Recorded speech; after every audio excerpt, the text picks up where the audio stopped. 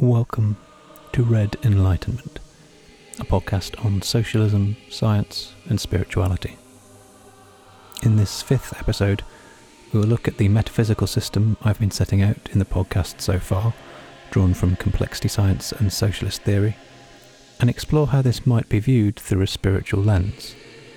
In particular, how it might provide a sense of groundedness in the universe, of empowerment, and serve to console us in our feelings of loss and grief. I hope you enjoy the episode.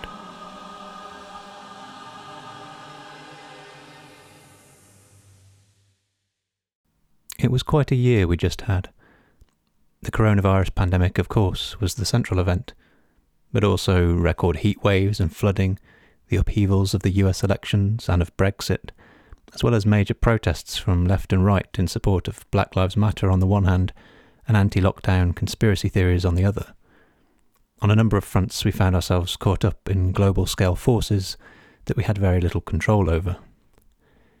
Yet as much as these world historical events have disrupted our expectations and patterns of movement, many of the most banal aspects of our lives have carried on alongside, constrained but not obliterated. Contrary to how such apocalyptic times are portrayed in film and literature, we still have to take the bins out, buy milk, clean the fridge. We continue to fall in and out of love, to witness births as well as deaths, to start, finish and abandon projects, to move house, to get married and divorced, to study, graduate or drop out, to experience joy and boredom alongside anxiety and terror. We painted and danced and sang. We worked, whether through choice or, for many, through coerced necessity. We drank in parks while others lay dying. Our movements may have been greatly restricted, but society and our living experience remained a rich tapestry, albeit with a few more sick jokes sewn in. The discussions of science and socialism in previous episodes provide only a limited engagement with these issues of daily life. We can analyse love and family in terms of how these are shaped by capitalism, or learn about the biological processes of the development of a fetus and the mechanisms of childbirth. But neither gets directly to the experience as such, only the structures and histories that lie above and below. They do not furnish us with a worldview which can help us to navigate the core existential crises that Roberto Unger argues are fundamental to human life: death, insatiable desire, groundlessness and belittlement. The secular spirituality I've argued for must aim to fill this gap. It is not enough that such a worldview help us to rationally understand the inevitability of these problems, as though viewing our lives from a distance. To function as a spirituality, there must be some emotional consolation, as experienced from within. Federico Campagna argues, and I agree, that even the conciliatory aspect of spirituality has radical potential in how it can help us to survive in difficult historical circumstances. As Audre Lorde put it, caring for myself is not self-indulgence, it is self-preservation, and that is an act of political warfare. But while such resilience is a necessary aspect of revolutionary consciousness, it is not alone sufficient, and always risks falling back into the kind of self-help addition to socialism that I previously rejected. Instead, we should aim for a spiritual perspective that provides not only consolation, but also actively motivates us in the direction of producing revolutionary social change. This is vital to what I am calling, following Mark Fisher, a materialist spirituality. This materialism does not privilege matter, but bodies, the reality of bodies acting in the world. At the same time, this focus on bodies does not reduce the world to the immediately perceptible, because bodies contain unseen powers, unseen abstract structure, and unseen immanent futures. While spirituality is often associated with a supernatural realm, I have argued that its emotional resonance is based more broadly on what you might call the super-empirical, that which is beyond perception. This can include the supernatural, if one were so inclined to believe, but can be fulfilled by an entirely naturalistic ontology. Of course, what is merely beyond observation may at some point enter into observation, and so extinguish the wonder and enchantment we had created. This is one of the difficulties with deriving spirituality from science, the phenomenon known as the God of the Gaps, where the space for the numinous seems to recede with every new scientific discovery and technological innovation. What is more secure is to look to the necessarily unseen, something about the constitution of reality and subjectivity that makes it fundamentally unknowable. As Emmanuel Levinas puts it, this metaphysics expresses a desire not just for the other, for something outside ourselves which is graspable, like food or an expensive watch. It is desire for the absolutely other, that which cannot be fully comprehended or assimilated, which remains permanently out of reach. Aside from this focus on the unseen ultimate reality, I have also argued that there are necessary ethical and embodied aspects of spirituality. By ethics I mean our decisions about moment-to-moment behaviour, whether automatic or deliberate, as well as our longer-term life trajectory. And by embodiment I mean how the experience of metaphysics and ethics is internally felt rather than merely thought, as well as how these feelings are enacted externally through the body. The focus on bodies also means understanding our own bodies as a core aspect of the spiritual experience, and one that even produces a yearning for such experience. Taking what we've discussed previously about the human body and subjectivity, we can see those core human existential problems as arising from our nature as self-reproducing, sensing, co-adaptive beings, what we called autopoietic. Death is an inevitable aspect of autopoietic being, although the length of life may be variable. Death is an ever-present threat that must always be warded off. Indeed, life is that warding off, in the constant maintenance of a body that tends towards decay. Insatiable desire is a result of the constant sensing required for that reproduction, both as individual and as population, such as the sexual desire which is not necessary for my survival, but is to the intergenerational reproduction of the species. Our need for groundedness, for a coherent worldview, is to allow us to perform the prediction and understanding necessary to navigating the world, to find that sustenance and safety. And as finite, bounded bodies existing in coupling with a greater environment, we are necessarily limited in power next to the world which exceeds us. But what is it about religion and spirituality that is so attractive as a means of surmounting these existential difficulties? Is there something in our nature which tends us towards religion? The cognitive anthropologist Pascal Boyer has argued for an evolutionary basis to religious belief, based in particular around brain functions that enable environmental inference and detection of animacy. Inference refers to how we understand our surroundings and make assumptions and predictions about it, filling in the gaps in our perception. Right now, you will be surrounded by objects and features of the landscape that include aspects you cannot see, but which you are assuming, the back of the sofa or the other side of a tree. And you are also predicting what is likely to happen. You see a ball fly through the air and you predict where it will be in a moment's time, a car likewise. And that tree you assume is likely to continue to be rooted in the ground. Detecting animacy is a particular form of inference related to how we recognise and predict the movement of other beings, understanding such movement as self-caused and not, like the flying ball, the result of someone else's action. And detecting animacy is also related to facial recognition and empathy.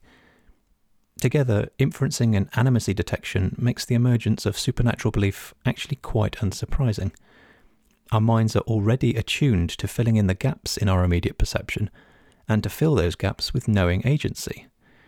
A god or gods or a spirit realm neatly fulfill the expectations of human cognition, and help to provide what we previously called ontological security. However, and in line with William James's approach, I am not trying to puncture supernaturalistic beliefs by providing a scientific interpretation. Such reductionistic approaches which focus solely on brain function can only provide a one-sided view of any experience, let alone a spiritual one. Experience is equally rooted in the cultural concepts through which we perceive the world, which provide not merely an interpretation of an experience, but contribute to creating that experience. Even if the same brain regions were implicated in a medieval mystic's ecstatic experience and in a modern psychotic episode, there would still be different experiences by virtue of the different context they emerged in. And just because experience arises within the body does not mean it reflects nothing of the world beyond us, particularly as we have evolved in tandem with that environment. On the issue of inference, one could easily argue from a Christian point of view, for example, that God either designed us or ensured we evolved this way so that we would be directed to feel his presence. My objective is not to advance a supernatural interpretation myself, but to advise that if we are equally interested in enabling dialogue with traditional religious believers, as much as defining our own spiritual position, then we should avoid closing off the space for supernatural interpretation unless absolutely necessary. But in either case, whether interpreted in natural or supernatural terms, the human body tends towards finding invisible agency in its environment. If anything, therefore, it is a lack of supernatural belief which is unusual psychologically as well as historically. Militant atheists often enjoy presenting their rejection of religion as the most coldly rationalistic view of the universe, treating any notion of meaning in the world beyond the human as a mental weakness. But in doing so, they forget their own bodies. They become irrational in how they idealise the human as a purely rational agent, and forget that we are all just as equally non-rational, reactive and feeling beings, such as we will later encounter as the contradictions between the autonomic, limbic and neocortical systems of the brain. And if our ultimate goal is the increasing of powers to act, we must pay attention to how our bodies unconsciously tend towards desiring religion. A truly cold rationalism, one which annihilates the ego and simply views our bodies as complex systems to be intervened into, would not reject religion, but embrace it. Or rather, it would at least embrace this evolved bodily tendency towards desiring spiritual experience, and would experiment with ways to make use of that to increase our powers to act, disregarding any squeamishness towards the notion of religion. To do this does require a temporary suspension of cynicism. This is not an abandonment of reason, however, but a probing, a knowing exploration of otherwise dismissed experiences in order to examine how they operate. Consider how we suspend disbelief in watching a film or playing a computer game. We play along with the fantasy in order to experience something beyond the possibilities of normal embodiment. And yet what we learn from that experience is not itself a fantasy, but is fully real. We learn about ourselves, about life, about others, through how we respond to the surprises and tensions of the fantasy. Plunging into a new experience, often in spite of its apparent absurdity, can challenge us and motivate re-evaluation, creating new knowledge and new powers. One way to intervene in ourselves is through language. I've described previously how language, but also any symbolic communication, triggers unconscious networks of knowledge and feeling which is irreducible to, even contrary to, our rationalistic conscious belief.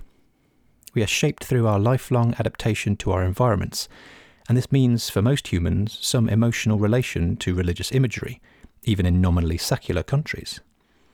Despite having been effectively atheist for most of my adult life, I am nonetheless someone with a Christian background, who sang hymns at school, is familiar with biblical narratives from film, TV and the Bible itself, someone who has attended marriages and funerals and midnight mass in churches, and whose father was a church organ repairman. The symbols of Christianity, whether I like it or not, have far greater emotional resonance for me than those of other traditions, and often more resonance than cultural phenomena that I actively choose to engage with. The coldly rationalistic approach to my own body would be to try and make use of that affective power, if that is possible without compromising the naturalistic metaphysics I have set out. We have already encountered Spinoza's understanding of God, which he posits as equivalent to nature. God is being itself, the substance out of which all finite things are differentiations. God is infinite in attributes, although we have access to only thought and extension, or mind and matter. God is also infinite in his possible modes, that is, the concrete bodies that make up the world. God is infinite, and everything is God. Whilst I reject the common idea that Spinoza was a closet atheist, a rejection shared by Mark Fisher, nonetheless his notion of God as equivalent to nature does make a system more accessible to otherwise secular thinkers. Other Western philosophers have had similar notions of God that are at least accessible to a naturalistic interpretation, such as that as Hegel, who built on Spinoza. As explained by Robert M. Wallace, Hegel sees God as being more real than we are, in that he relies only on himself for his reality, whereas we rely on the world beyond us for our sustenance, our desires, and so on. But we vary in our reality based on how independent we are from those causal influences, when we become more self-determining. If God is the fullest reality, he therefore emerges from the self-determination of everything that is capable of self-determination. Now, this is not the notion of reality that I have been using, where the phrase more real makes little sense. Something is either real or not. But within that reality, there are degrees of causal impact and degrees of autonomy in bodies. In which case, Hegel's God is something like the emergent causality and autonomy of all living beings in their interconnection. This God is found within no individual human or other being, and yet arises from us in collectivity.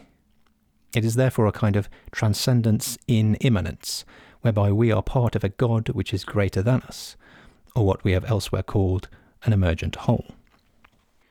And for Alfred North Whitehead, also responding to Spinoza, God is likewise within but more than the world. Here, however, God is not so much emerging from living beings, but rather is a fundamental part of all organisation.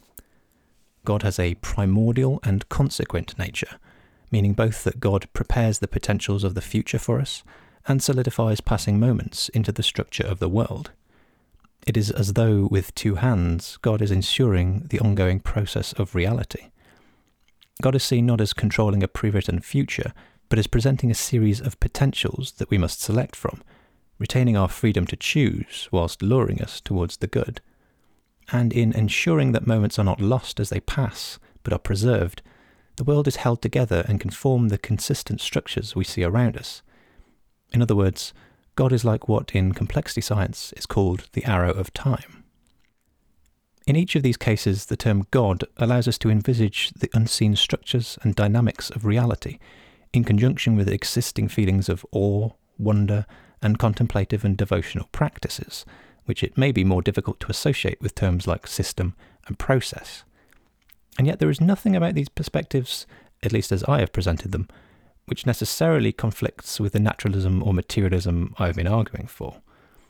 We are not affirming religious concepts like God in the sense that they are normally used, but trying to identify what these terms point to in the universe that we do think is real. The question ceases to be, does God exist? And becomes, what do I mean by the term God? But why not dispense with notions like God altogether and simply speak of nature?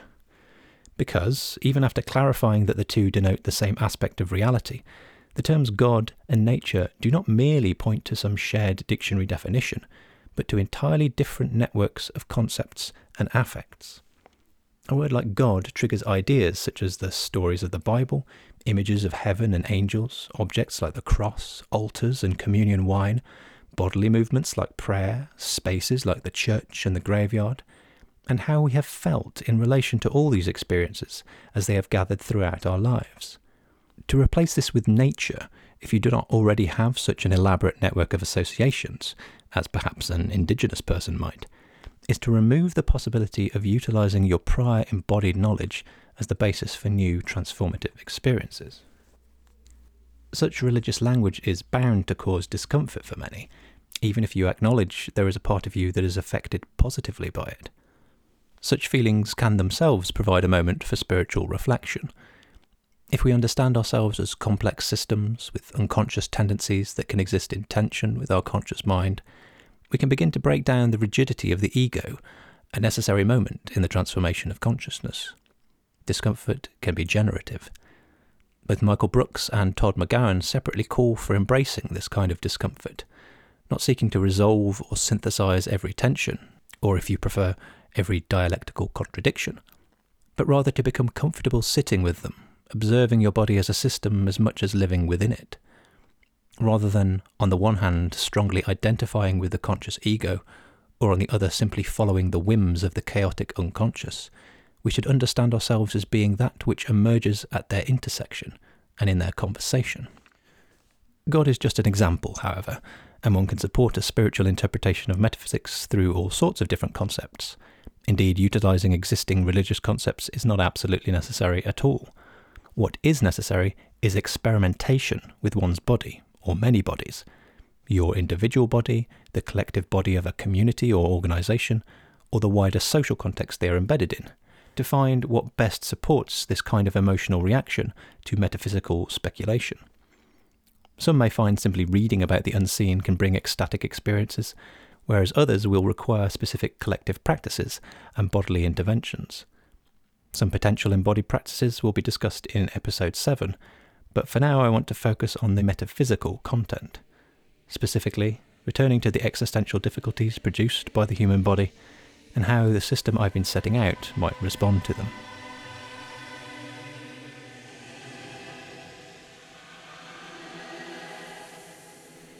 If there is a ground to the system I've been setting out, it may at first appear to be the body, that which is taking the place of matter. But as we have seen, when you look into the body, its stability begins to fall apart. Internally, a body consists of relations between parts.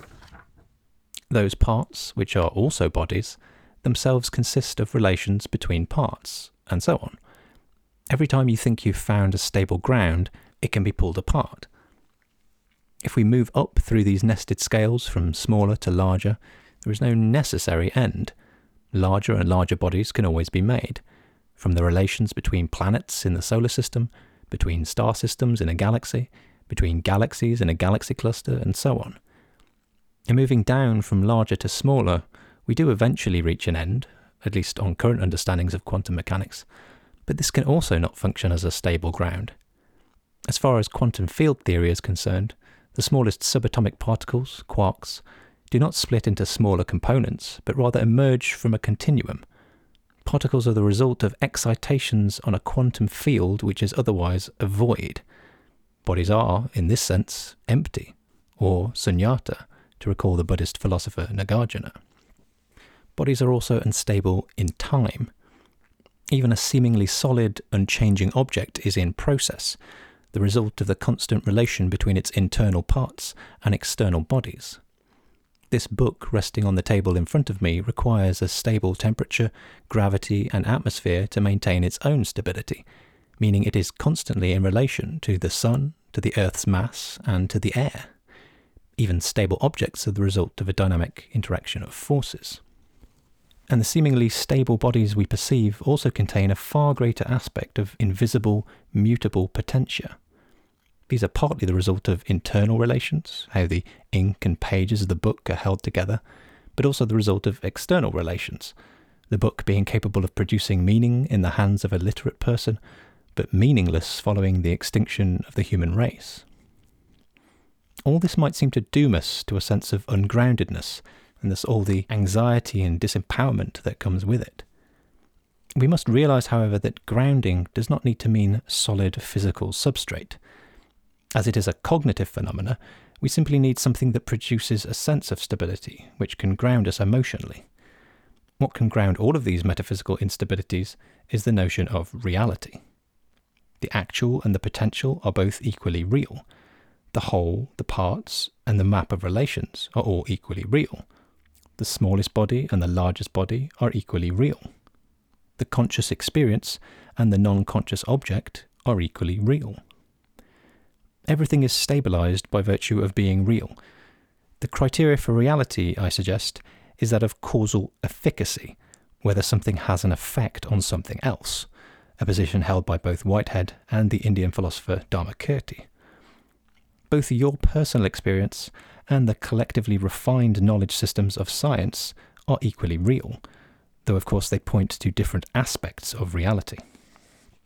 An idea like the unicorn does not point to a real object that exists beyond me, that we can all experience as a physical, biological body, but it does point to a real idea, and one that can have causal effect, both on my thinking and action, and on a whole culture. If I hallucinate, what I see may be not real, in the sense that no one else can experience it, and yet it is still very real in that the experience is still part of the universe, and has causal effect upon other parts of the universe, specifically through my actions. If something has causal effect on the world beyond it, it cannot be said to be unreal, without the term real being utterly meaningless. With reality as the broadest grounding term of this metaphysics, we can then move through our other core concepts that deal with the production of that reality: power, process, relation, and body. Reality involves not merely the actual forms that exist momentarily and which we perceive, those bodies are also storehouses of unseen potentia, or powers. Understanding such potentials is key to understanding what that particular body even is. The bird bouncing on the branch outside my window can fly, even though at this moment it is not doing so. The thing about potentials is that they are totally inaccessible. We might get a sense of what our powers are from our history, from observing others, and so on, but there are also potentials we are totally unaware of prior to them actualizing. Who hasn't ever thought, I surprised myself when I did that? Conversely, there are powers we imagine we have which we actually don't. You may, in the past, in a fit of rage and frustration, have imagined yourself punching someone and envisaged being far more adept a fighter than you likely would have been in reality. Nothing will ever allow us to peer inside a body, even our own, and see its true potentials. The only way to reveal them is to actualize those potentials, at which point they cease to be potentials. Potentials themselves are inherently unseeable. Such powers permeate all things in all their relations, but they are not static. If we have potentials, then that includes the potential to do things that will transform the body. For example, anything to do with learning something new is transformative and creates new potentials. In other words, we have the potential to create potentials, the power to create power. As any of those new potentials we create will also allow us to create new potentials, this chain can come to extend out infinitely, as potentials of potentials of potentials of potentials. Of each and every body in the universe, this can be said likewise. A transformation in a body, or in its external relations, opens up the possibility for even more transformations. One might picture a layer of unseen reality superimposed over the perceptible world, one marked with various shifting intensities, an infinite field that extends through the finite in all directions, vastly exceeding it. Perhaps we can then take a further step and imagine the actual world slipping into the background, to imagine this field of potentials in itself, in all its organisation divorced from any particular body. This could play the part of a supernatural phenomenon, whilst being thoroughly grounded in the natural, not a separate ideal realm, but something tied to materiality, out of our grasp and yet so very close to us at all times. Once you can see the world around you as real but partial, and understand that powers which aren't currently being activated are all around you, in all things and all people and all organisation, then suddenly the world seems more vibrant, more filled with possibilities. We can find new excitement in intervening in the world to uncover those powers, the mere living in a moment given a new vitality. It can help to break us out of the melancholia of seeing a world which is not as we desire it, and believing that we're inevitable and unchangeable, such as in the "there is no alternative" of neoliberal ideology. It draws us instead towards what Mark Fisher, following Catherine Malabou, called the plasticity of reality. It is important, however, to distinguish this infinite potential from the individualist notion that you can do anything if you put your mind to it, which ignores the social blockages that come from outside of the individual. Potentials may be infinite, but that does not mean a shapeless anything. Some are closer and others farther away, some more or less likely, others ultimately possible but not yet immanent. It is an intricate landscape of gaps and blockages as much as connections and powers. This view of the actual world as a constant blooming of potentials has implications for how we understand time. The future arises from the extant potentials of the world. The past is made up of previously actualized moments recorded in the structure of the world, and the present is the threshold between the two. Rather than past and future being separate realms, therefore, such that one might visit with a time machine, here they are both aspects of the present, immanent in the world.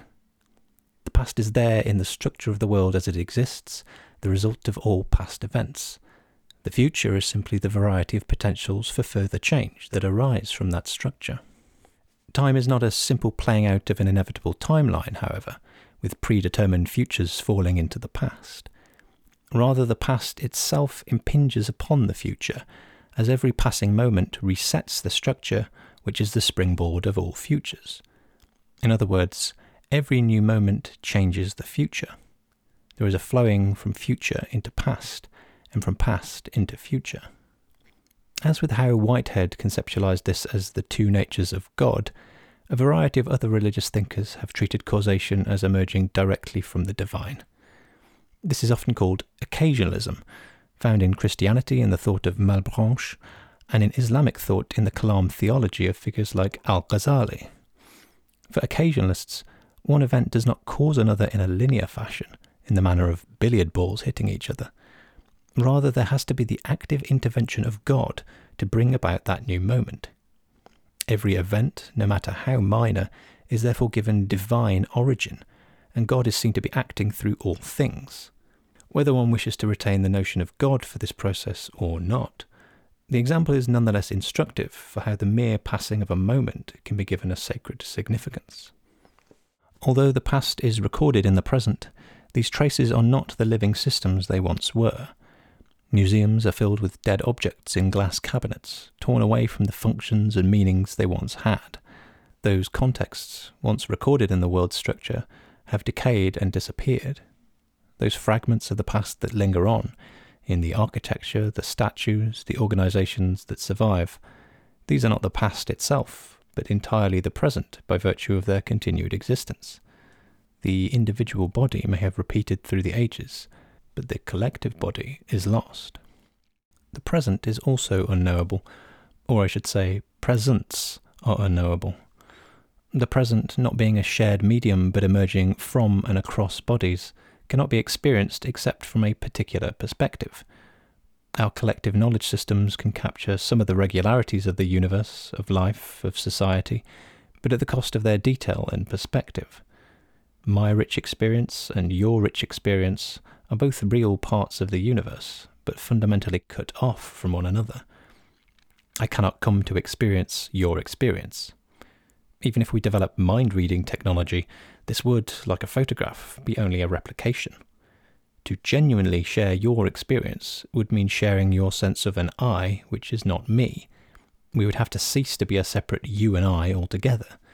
To be you would mean I had access to all of your memories, instincts, powers of reasoning, the feeling of your body, and the ability to move and manipulate it.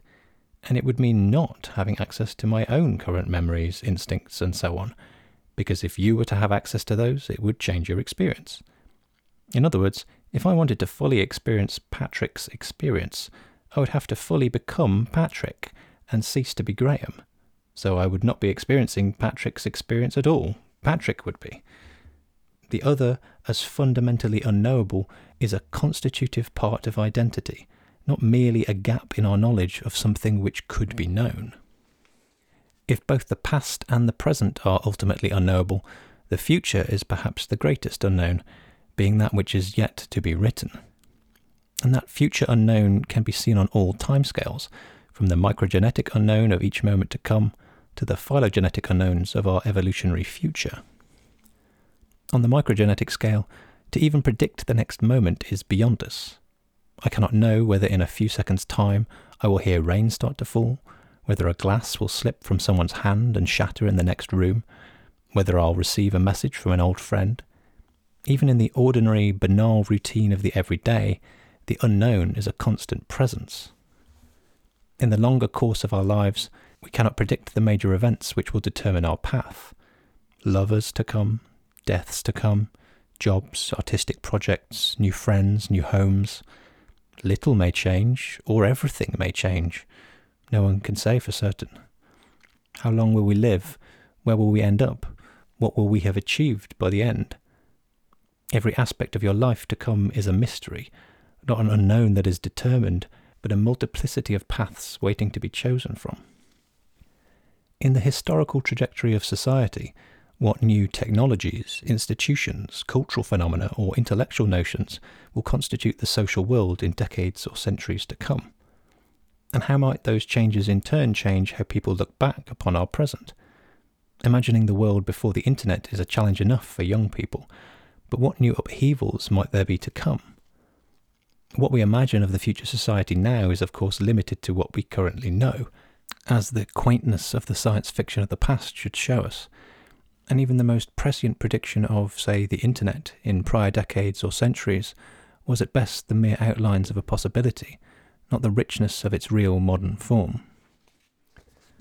The phylogenetic future has not been much of a concern in the history of human thought, given the slowness of our genetic evolution and the lack of means to intervene ourselves. But both the threat of species-ending climate change, the development of genetic engineering, and the possibility of artificial general intelligence giving birth to new forms of consciousness means that the evolutionary history of life forms is increasingly a cause for concern. If we count evolution not merely as natural selection, but as any systemic mechanism of variation, selection, and adaptation, including through social forces, then we might see the ongoing technological revolution as a time of evolutionary acceleration. But of course, all of these future unknowns, whether at the scale of passing moments, lifetimes, social history, or evolutionary time, are not simply points on a track ahead of us that we catch up to. Each is formed and developed and annihilated and reformed by what actually comes to pass as the present. There is no solid ground to time, but the initial conditions of the future are always shifting, and so too does the future shift. Thus the fundamental and not merely current unknowability of the future. It is not simply that we could, with sufficient skills and resources, fully and accurately predict the future, as in the classical thought experiment Laplace's demon, because the act of developing those tools and performing those predictions would itself create a shift in potential futures. When we are inside the system we are studying, our very studying shapes the system, and so our knowledge will always remain incomplete.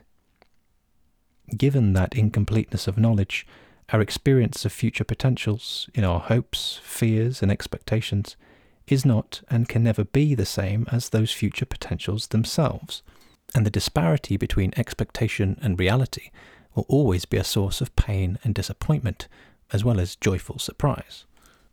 Our experience of the past, in memory and written history, is likewise not the past, but a constantly decaying afterimage of our experience, or else a totally constructed narrative out of what fragments remain. And even our experience of the present is not the present, being both limited in perspective and filtered through preformed categories and attention-guiding presumptions. If we are to speak of enlightenment, therefore, it cannot be based on the expectation that complete knowledge is in any way possible, or even desirable, given that such absences are fundamental to the structure of reality itself. The fact that reality is potentially infinite can act as a brake on intellectual hubris that might still imagine reality can be totally known. But it does not need to harm the quest for knowledge. We can see knowledge here as not merely extractive, but productive, creative, and not merely in the sense of constructing discourses, but as intervening in and shaping reality itself. We can seek the truth of the infinite, entering into a reasoning process to expand our understanding, and it will provide us with an infinite scope for expanding our knowledge, without any hope of ever reaching fulfillment. A common way for religions to connect the human to this infinite and unknowable absolute is through a notion like soul or spirit. If soul points to some unchanging substance or essence which underlies a living body, that seems to be incompatible with the metaphysics I've been putting forward, where bodies are ultimately empty and powers only appear at a certain threshold of organisation. But it's worth considering, as with God, what phenomenon the notion is aiming to account for. The modern Christian notion of the soul was not merely drawn from the Bible, but has been influenced by ideas from Greek philosophy. These particularly centred around the writings of Neoplatonists such as Plotinus, who was also a significant influence on Islamic philosophy, and developed through Christian thinkers like Pseudo-Dionysius and St. Augustine. The Greek term we translate as soul is actually psyche, which, it should be clear, is also the root of our modern English word psyche, or mind. The Greek notion of soul is typically tied to both life and mind, whereas our modern notion of a mind which is separate from the body appears much later, in the thought of René Descartes. Similarly, the term spirit, despite its often disembodied implications, also ultimately derives from life, spiritus being the Latin word for breath. And that concept of spirit is also used to refer to collective mental and social faculties, as well as purely biological ones. Think of the spirit of the age, or Zeitgeist. This Geist is prominent in the work of Hegel, whose Phenomenologie des Geistes is variously translated as the phenomenology of spirit or the phenomenology of mind. If the soul or spirit is a kind of unified life and mind, then we once again are pointed towards the notion of autopoiesis. As argued by Evan Thompson, the process of reproduction, in requiring environmental sensing to secure the survival of the body, necessarily implies a process of cognition. Life and mind are coextensive. Instead of thinking of the soul or spirit as an underlying substance, therefore, we might see it as emergent, referring to the animacy and drive that appears in complex adaptive bodies. But as I have said before, mind is not consciousness. We already accept the notion of an unconscious mind, so it may be worth seeing all living bodies as similarly unconscious minds, most of which have never developed the level of complexity required for consciousness. There is not then a hard line between human and plant, but a shared unconscious which we emerge out of in differing levels of complexity. This allows for the possibility that new consciousness may emerge from the not yet conscious, something which helps to account for both human evolution and the speculative appearance of future sentient AI or engineered animal consciousness. This life and mind, of course, is already extending beyond the boundaries of the organism, both into our inorganic body of the material environment and in the extended and social cognition of tools, smartphones, collective decision-making, and swarm intelligence. Our being embedded within such complex systems means mind, or cognitive process, envelops everything we do.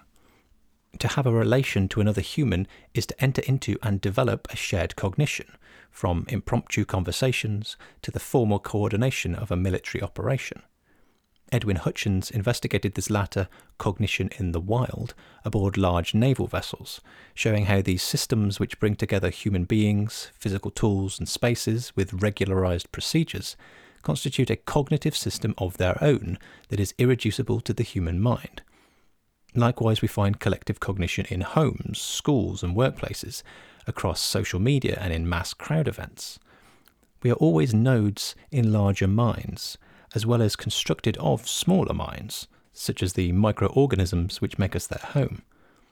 Our individual selves only emerge through the interaction of these various scales of body.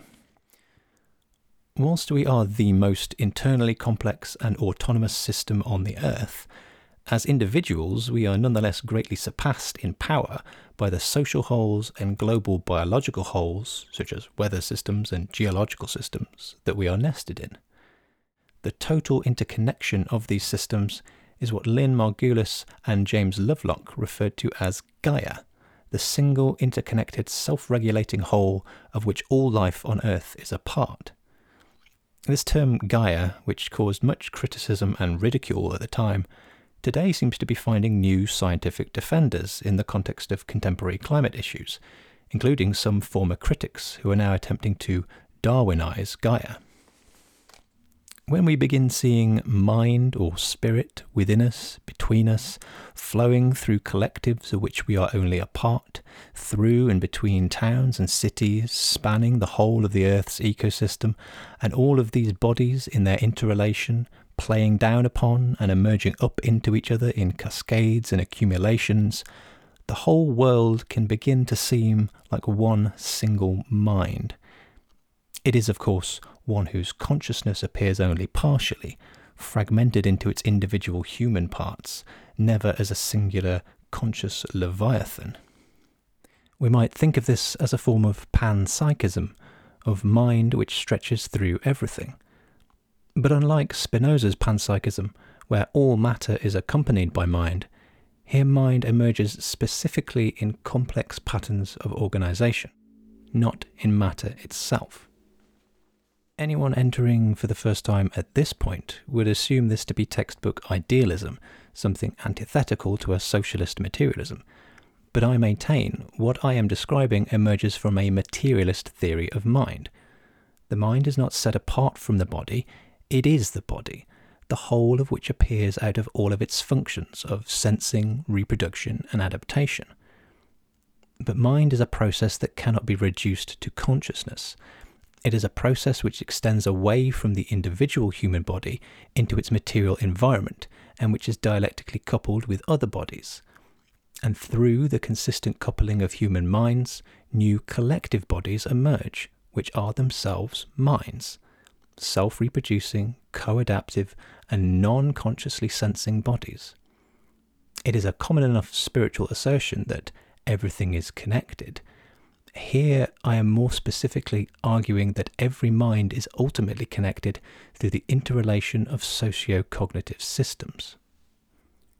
With these various depictions of ultimate reality as our ground, including the infinite depth of potentia, eternally blossoming process, and the global interconnection of spirit, we can now turn to those other existential defects of death, belittlement, and insatiable desire.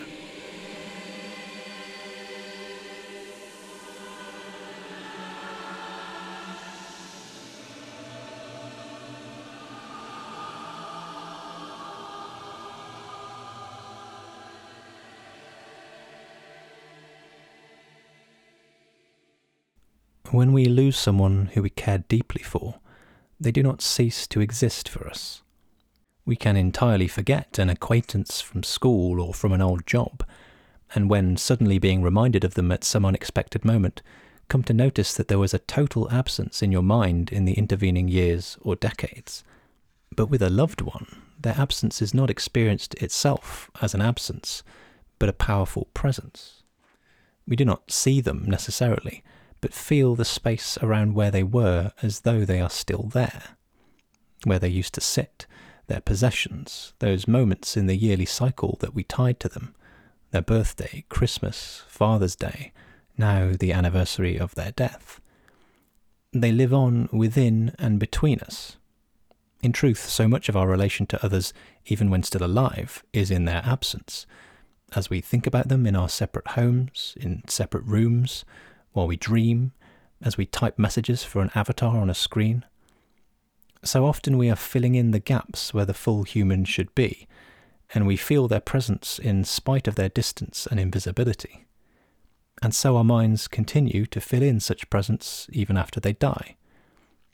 Prior to their death, we feel assured of them responding if we were to reach out. It is difficult to let go of this feeling after death, even if we know, rationally, they cannot. Our embodied knowledge of them, of their ties to their surroundings, remains. We speak to them, perform rituals for them, leave their possessions undisturbed, and continue to consider what they want us to do.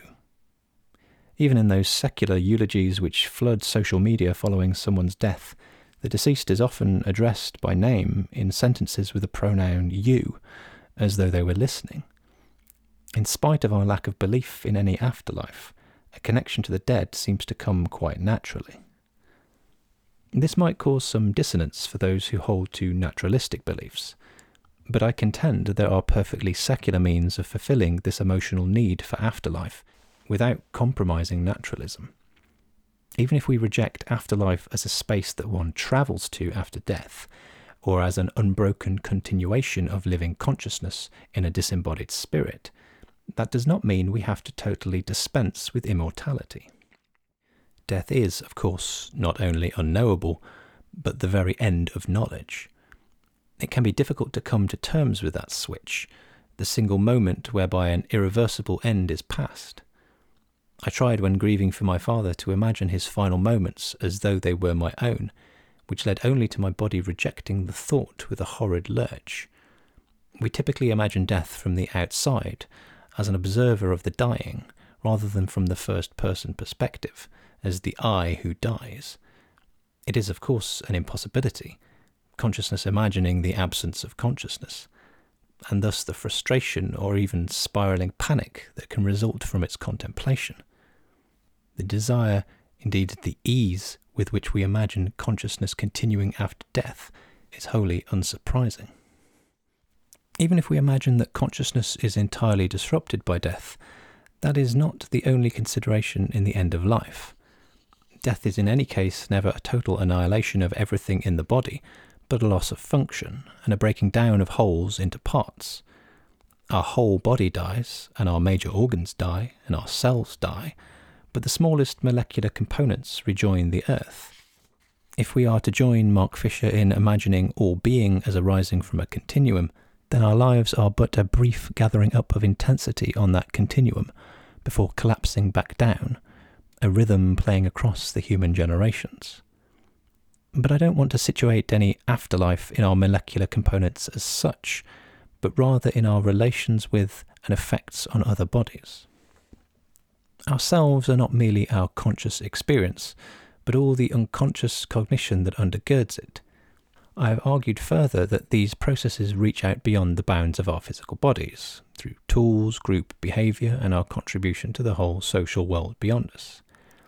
My conscious experience may end, and the I, which is the organism, may disintegrate, but this extended I lives on, in the effect we had on the bodies around us. At its most obvious, I live on in the thoughts people have of me, of the impact I had on their lives, of the materials I leave behind, like this podcast.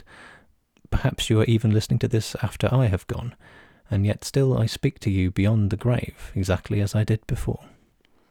And if today I am at least in part my clothes, my glasses, my books, then is not a small part of me left after my death?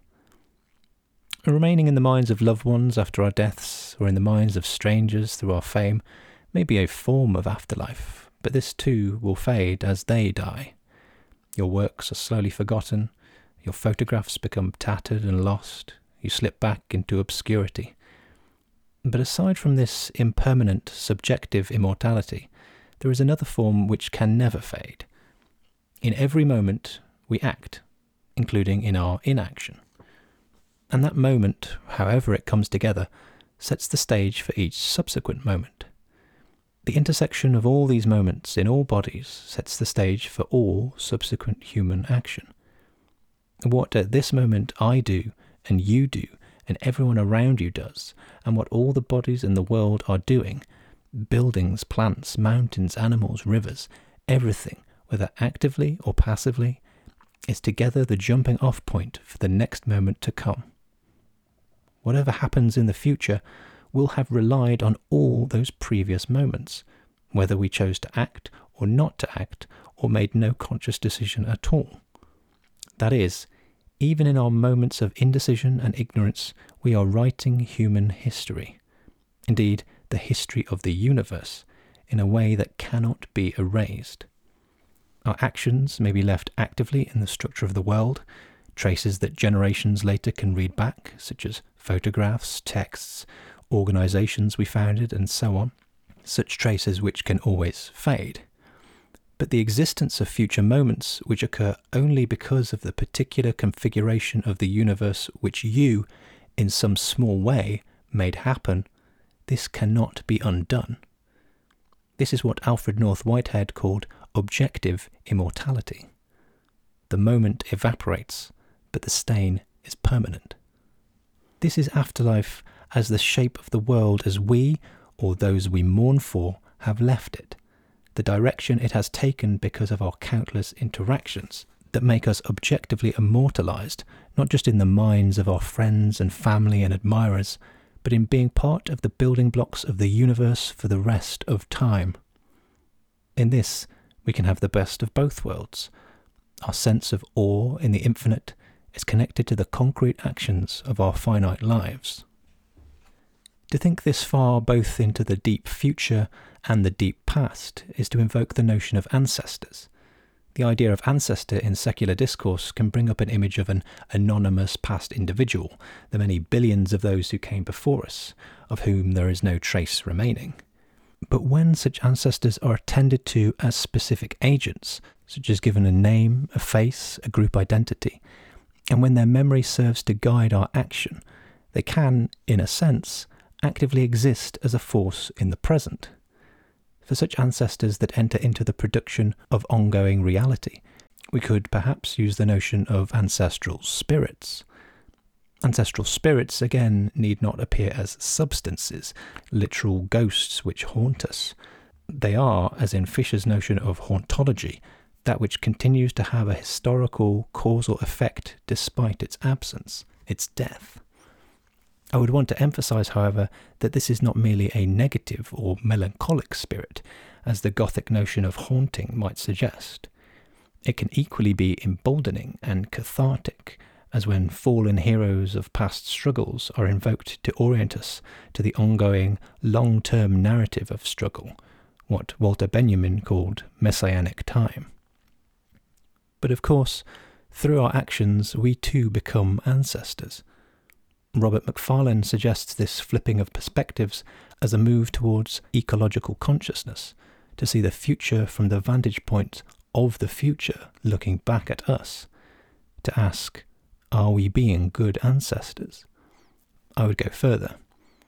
We gain the most by orienting not merely around recent human history, but to all of human history, all of the Earth's history, and that of the universe, to see ourselves from the perspective of all of time, in Spinoza's terms, sub specie aeternitatis.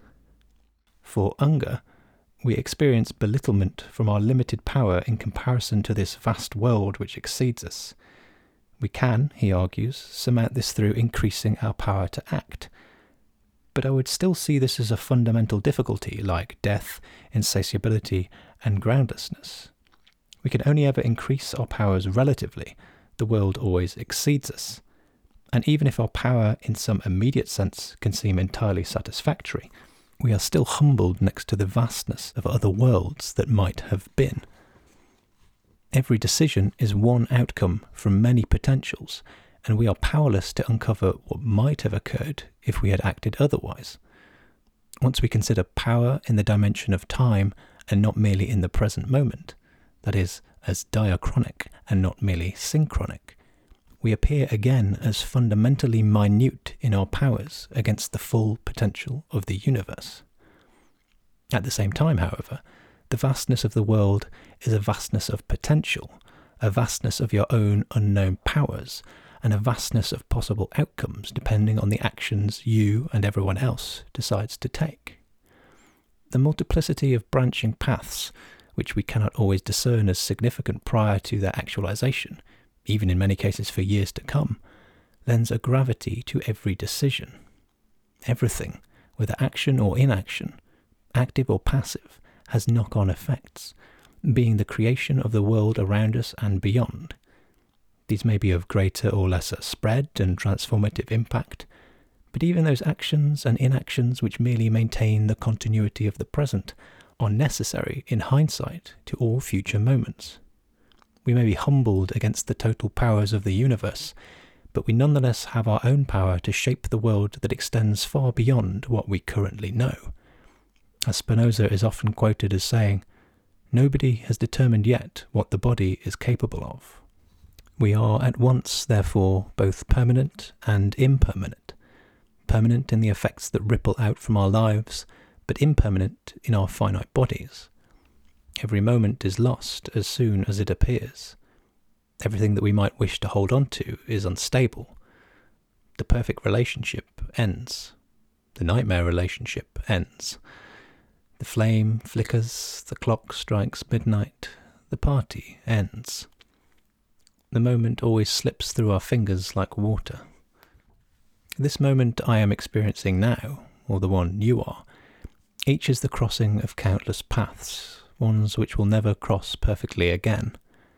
That speck of ink that has travelled so far to reach me from its source, as too the paper and the plastic body of the pen and its metal nib, all coming together once and then departing again.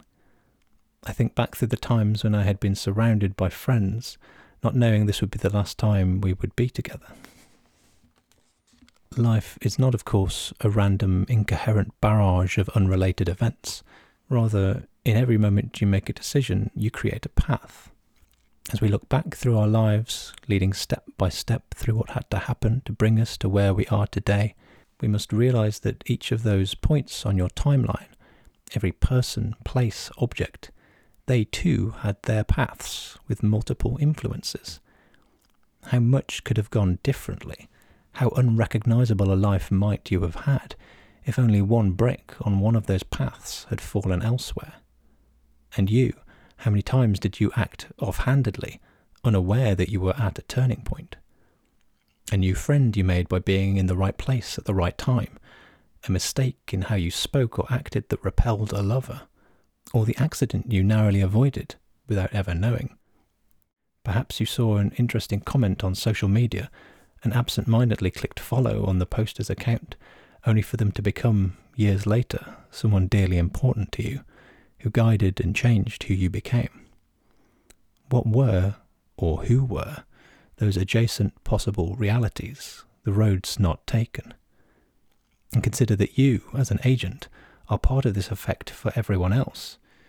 You have been at someone else's turning point, perhaps again without ever knowing it. The actions you take have consequences for yourself and for the other, even when they are invisible to both of you. All this contingency, all these forks in our path, can lead to an insatiable yearning to know what else might have been. One can get lost in reflecting on these adjacent possibilities, whether in wonder or despair, trapping us in a loop of disempowering what-ifs. But it can contribute instead to our feelings of empowerment when it draws our attention to the significance of every moment of our lives, to how any seemingly insignificant action may turn out, with hindsight, to have rippled through the rest of everything you do, or to have reached far beyond you despite your never knowing. Every action and inaction lays the ground for our future selves and our future world. We and our worlds can be changed, and we can help to change them. So not only are the things around us imbued with vitality because of their potentials, nor just because of their constant flowering into being, nor just because of the interconnectedness of their bodies, but also because of the uniqueness of their being right here, right now. The paths that they have followed as whole objects, the paths that their parts have followed to construct that whole object, and the paths they will continue on as both whole and eventually dismantled parts, are fragile and irreplaceable. When you approach a body, whether a human being or an immobile object, we might see it not as a thing, but as everything it has been and everything it could be, to see the singular in all its multiplicity. The multiple paths that are crossing over at that moment of experience and which may move together for a while and eventually part ways again. The threads that went into the carpet, the hands that wove it, that transported it, that installed it, that take it away to the trash, and how in the end the fibres break apart again and go their separate ways. This impermanence of things is in fact key to understanding life. The threshold of death may be sudden, but the decay of death sets in much earlier. We might even think of a constant death being a core part of life.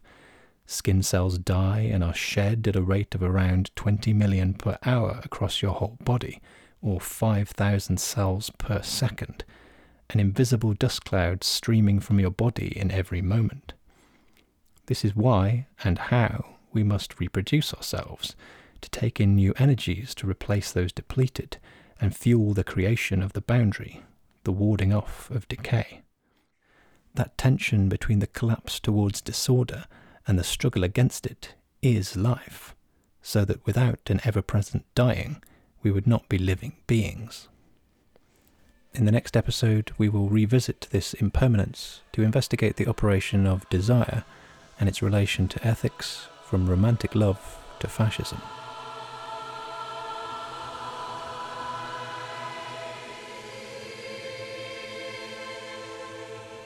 If you enjoyed this episode, please consider supporting me on Patreon at patreon.com/onalifeglug. You can find me on Twitter, also at onalifeglug.